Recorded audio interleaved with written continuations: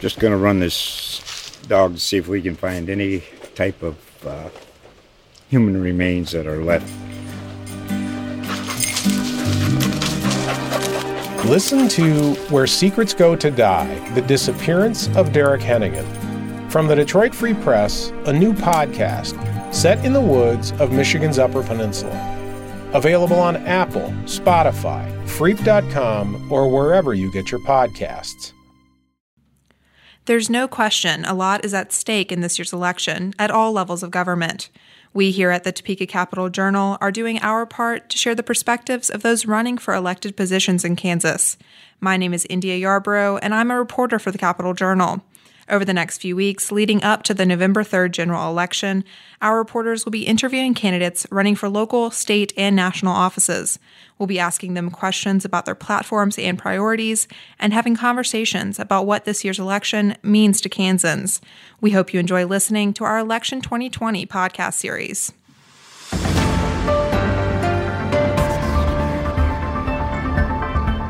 This is India Yarbrough with the Topeka Capital Journal. I'm here today with Jim Gartner, who is a Democrat currently representing District 53 in the Kansas House of Representatives. Jim is running for re-election as he seeks to beat out his challenger, Jeff Cohen, who is a Republican in the November 3rd general election. Jim, welcome. Thanks for being with us. Thanks, India. Thanks for having me today. Well, to start off, how did you get interested in politics and why did you decide to run this time around? I wasn't interested in politics, actually holding office. I was a lobbyist for 14 years, and my contract wasn't renewed, so I wasn't doing anything. And Annie Teets, who held this seat before I did, came to me and asked, would I be interested in running? And it took me 2 to 3 months to decide whether to run or to file for the office. And actually, I really wanted to do something different and wanted to represent the people and get involved in my district. So I decided to go ahead and run. Great.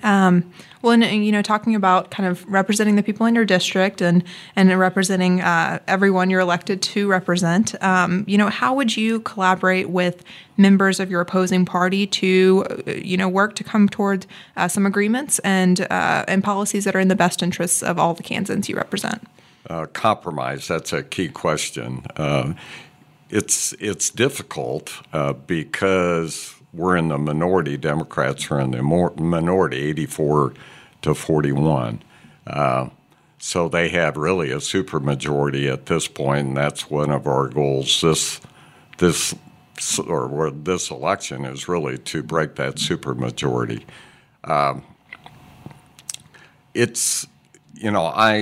a personable fella, and I try to reach out and try to work with my colleagues across the aisle on issues that we can agree to or at least discuss and try to come to a compromise.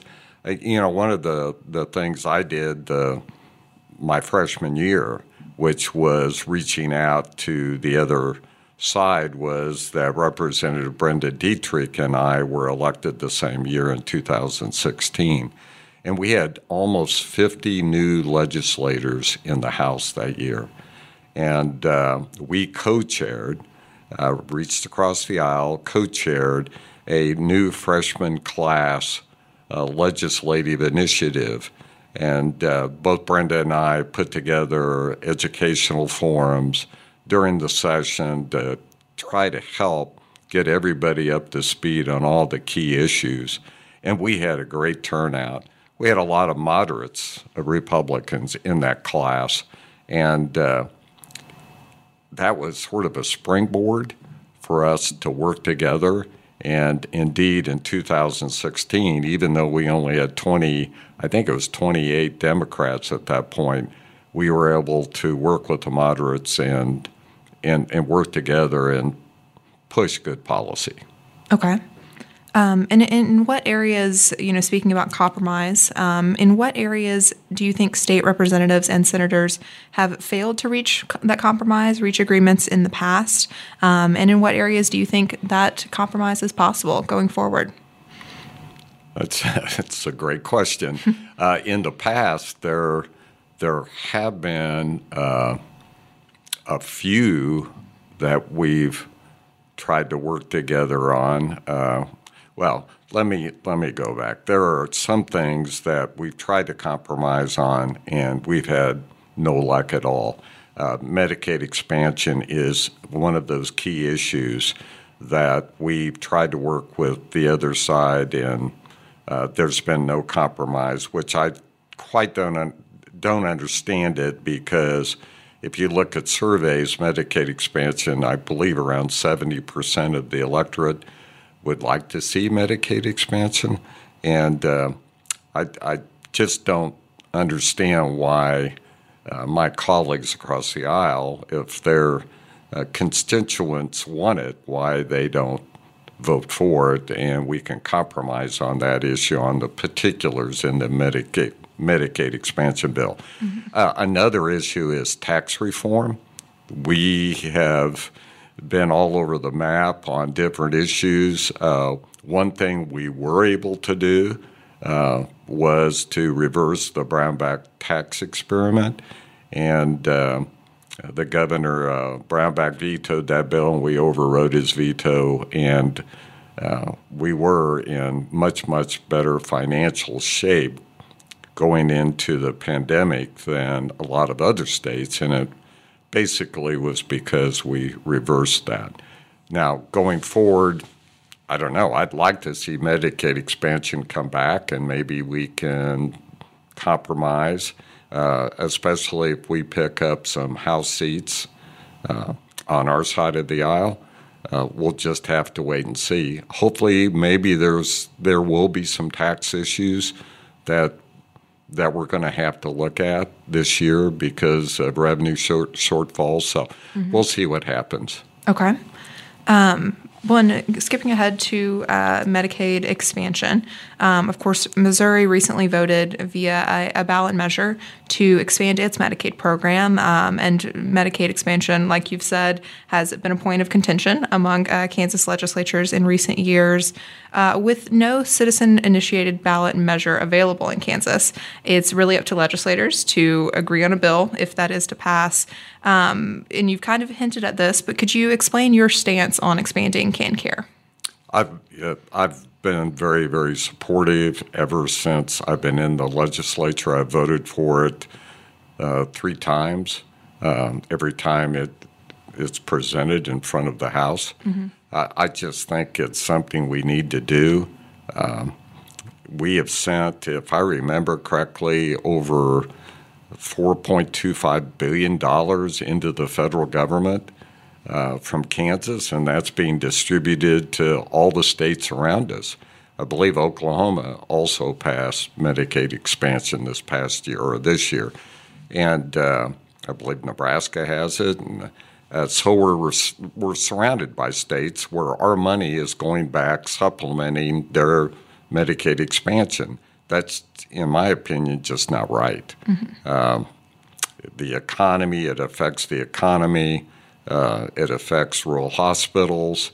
The list goes on. And I just think it's something we need to do to try to give health care to 130 to 150,000 Kansans. Okay. And do you think there is a good chance legislators could come to an agreement this next session and pass a bill? I think it depends on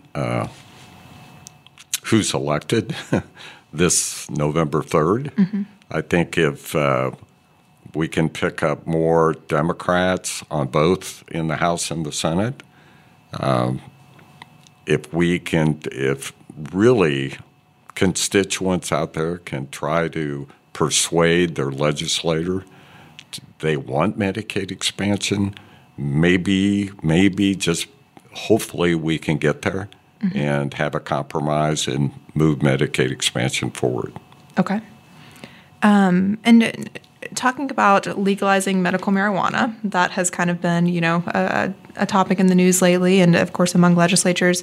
What is your stance on legalizing medical marijuana, and do you see adoption of a medical marijuana bill as being beneficial to Kansans in the long term?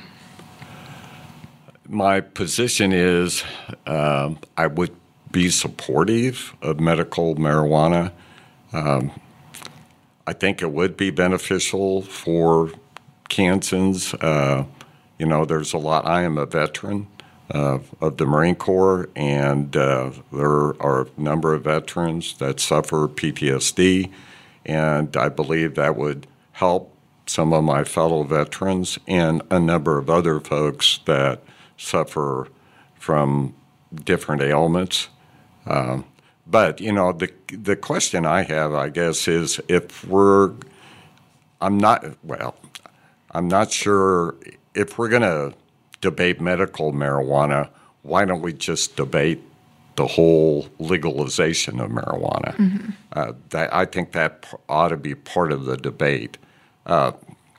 We've had a tough time. That bill has been, I think, introduced at least 2 years ago, and it doesn't even get a hearing. So it's really the folks that are in charge of those committees that make those decisions, and they have not allowed us to even have a debate on the issue, which we can get into a whole different subject on debating issues that we've not been allowed to do. Mm-hmm. Okay. And then, speaking of budget shortfalls, of course, this is something you alluded to a few minutes ago. And even, talking about medical marijuana, there are, suggestions that the tax revenue from a bill like that might be beneficial toward addressing some of these budget shortfalls. But how would you address some of the budget shortfalls that have been induced by the coronavirus pandemic? And what sources might you tap into to either spur new revenue or spur some revenue growth? We're in really a predicament, a financial predicament now because of pre-COVID, we had about $900 million in the black. I mean, we were putting revenue was coming in pretty strong, and we had a surplus. Now, I think the prediction is we're going to be $1.2 billion. To $1.3 billion in the hole for 20 and 21, fiscal year 21. So if we don't get receive any help from the federal government that they're at least talking about in the latest CARES Act, Phase 4 or whatever it is, we're going to have to look at probably reducing expenses and raising revenue. I think it's going to have to be a combination of both. Mm-hmm. And those revenue sources, you've already pointed out, medical marijuana, I think that raises a small amount of revenue, not a large amount, but it does. It's on the positive side. I think where we need to go is really implement things that we've already addressed, and we have bills ready to go. For example, one of those would be marketplace facilitator, taxing internet sales. We've done a pretty good job. It's really called compensating use tax, and we have debated that bill numerous times. And we have it on the shelf ready to go. We were going to try to push that through this past session. We didn't get to it because of COVID. That's a $30 to $40 million positive hit on revenues. So it's just low-hanging fruit. We ought to go after it, and we ought to implement it. But medical marijuana, you've already pointed out. Some say sports wagering, legalizing that, it really doesn't bring in a lot of revenue. If I remember correctly, $3 to $7 million. It's not a biggie, but I really do think we're going to have to look at, and I hate to say this, but we're going to have to look at the total tax code and see what areas we can look at to generate more revenue. Our tax code, income tax code, is supposedly a progressive tax code, and so the more money you make, the more additional taxes you should pay. And it seems ironic to me that a person making, just for example, $200,000 a year pays the same income tax rate as a person making $50,000 a year. So I'm not sure that's real progressive. So I think we need to look at all those issues this session. Okay. And you mentioned just a second ago that there might be a case to be made for cutting back on some expenses. In what areas might you be a proponent of cutting back? I'm not sure. Okay. You know, we're going to have to look at every one of those issues. I don't want to go back unless we have to the previous administration where they decimated education, criminal justice, our prisons, KDOT, Department of Transportation, the DCF.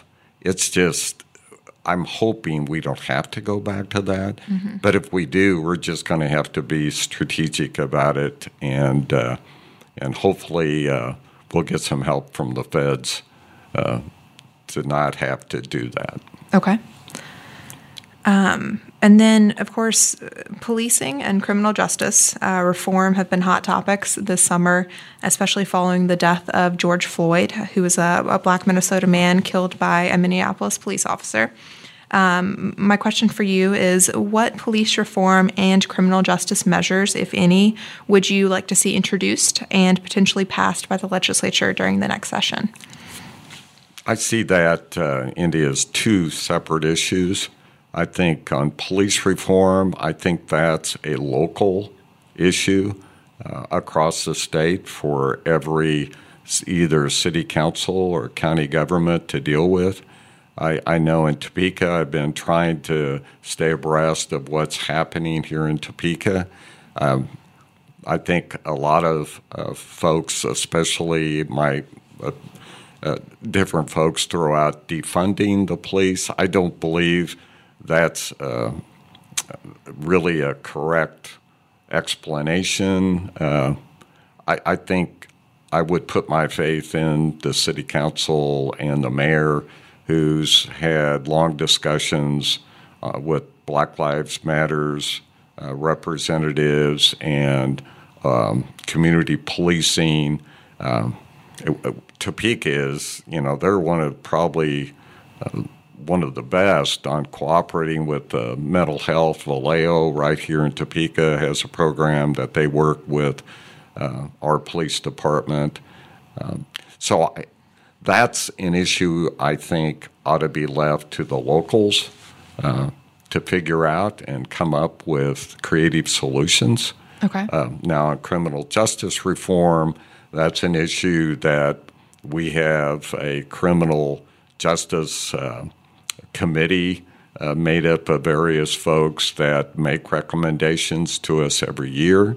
So I'm looking forward to what they come forward with this legislative session. In my opinion, there's no reason why we ought to still have folks incarcerated because of minor drug